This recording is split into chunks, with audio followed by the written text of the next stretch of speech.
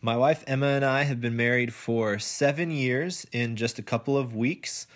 We have a 20-month-old son, Madden, who, in a completely unbiased way, is the cutest kid you've ever seen. Before we were married, we dated for 5 years, and she actually initiated our relationship. It started when she asked me to a concert. Her friend was playing acoustic guitar, coffee shop kind of thing. So she initiated. She didn't wait for me to act, but she did not initiate well because she thought she was asking me out on a date, and I did not know she was asking me out on a date. I just thought it was a group of friends all going to see this concert together, and she thought that it was a date. And what ended up happening is actually the concert got canceled, and so a mutual friend of ours came up to me and said, "Keith, you know that was supposed to be a date and now it's canceled and Emma doesn't really know what to do now." And so I said, "No, I did not know that was supposed to be a date." So I had to turn around and talk to her and get everything straightened out and ask her if it really was a date. And of course it was. And so then I asked her out on a date, and then we went on a date, and now we're married. And of course, there was a lot that went on in between that. And this is not necessarily a commentary on whether or not girls should ask out guys or what that looks like or whatever. That's not the point of this. But that is the story of how we got together. And so it really did happen. We did some things right and some things wrong in our relationship for sure. But what I want to point out is that she initiated instead of reacted. So she didn't wait for something to happen to her. She went on the offensive versus the defensive. And who knows what would have happened if she hadn't done that. And it might be a little bit of a stretch from an analogy standpoint, but I believe that we also often live a defensive versus an offensive prayer life. That to say that we react to the circumstances that come our way. Diagnosis of an illness, a major decision with a job or where we're going to live comes our way, something bad or tough happens in life, and we react by praying. And that's not a bad thing at all. It's just not the full experience of communing with God through prayer. So I believe to engage our campuses as ambassadors for Christ, we need to take the offensive versus just living a defensive prayer life. We go into the world, not sit back and let the world come to us. There are lots of reasons that we live a primarily defensive prayer life, but I want to talk about three specific ones right now. The first is that we believe we are the primary agent of change in people's lives. So we believe we are the primary agent of change in people's lives, and that leads to a defensive versus an offensive prayer life. Of course, we would never say this, but our actions reflect it. We engage, we debate, we proof text, we discuss over coffee, we counsel, we serve. These are fine things, but if we are not actively praying for the salvation and or changed hearts of these people, we are effectively saying the things I can contribute are more likely to take effect in your life than the things God can contribute. I'm the first line of defense, not God.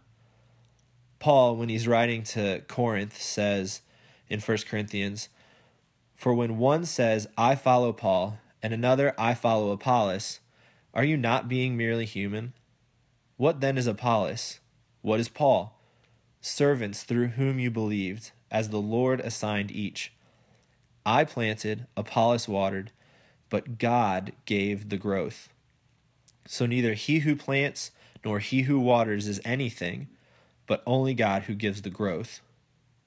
So Paul and Apollos, pretty big deals at the time, spreading the gospel through the world for the first time. And Paul says we are nothing. Nothing we have done can have any lasting effect unless God provides the growth. And if we believe that to be true, our first response will not be, "I have the solution, I have the right response to that question, I have the thing that you need the most." It will be, "God, please do this, and please show me what role I can play in the work you are already going to do. Offensive versus defensive prayer. Instead of waiting for our efforts to fail and throwing up a last resort Hail Mary prayer, hoping that something sticks, we go on the offensive with prayer and then follow God's lead. The second reason I believe that we live a defensive versus an offensive prayer life is almost the opposite. Because we believe the people around us are not interested in Jesus. We believe the people around us are not interested in Jesus, or at least a lot of them. The thing is, for a lot of those people, it's actually true. But that's okay. Jesus never said, preach the gospel and love only people who show interest in me. In Luke's account of the crucifixion, it says this: 2 others who were criminals were led away to be put to death with him being Jesus. And when they came to the place that is called the Skull, there they crucified him and the criminals, one on his right and one on his left. And Jesus said, Father, forgive them, for they know not what they do. And they cast lots to divide his garments, and the people stood by watching. But the ruler scoffed at him, saying, He saved others, let him save himself, if he is the Christ of God, his chosen one. The soldiers also mocked him, coming up and offering him sour wine, and saying, If you are the king of the Jews, save yourself. There was also an inscription above him, This is the King of the Jews.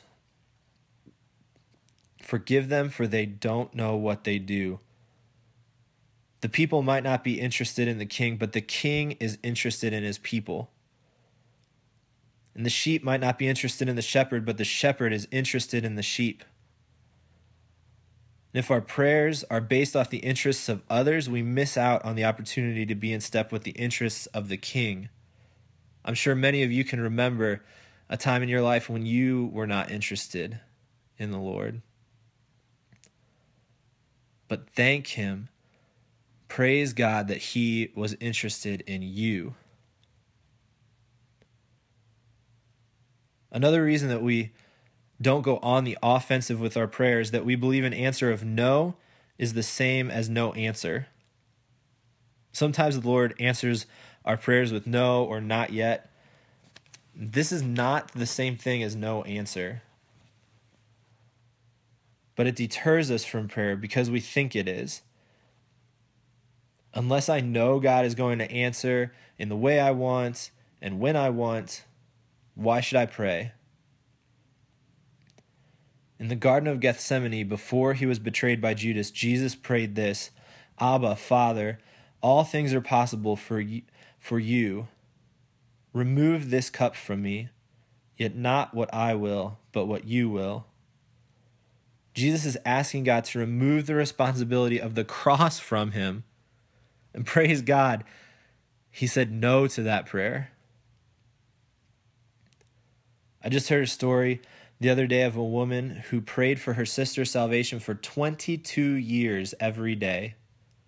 And after 22 years, God saved her. Asking something of God gives you the opportunity to mold yourself to his will, not the other way around. No must not be a deterrent to prayer. It must be a celebrated answer, because the God of the universe has heard your cry and has responded. So when we gather this Thursday, June 29th, 2017 at 6:30 p.m. at the Matthias Building, we'll discuss all of these things in much more depth.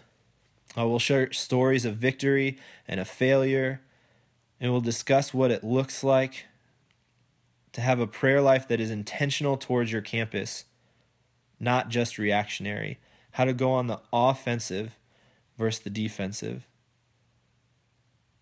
Praise God for the opportunity to enter his throne room in communion with him. So I hope to see you all Thursday.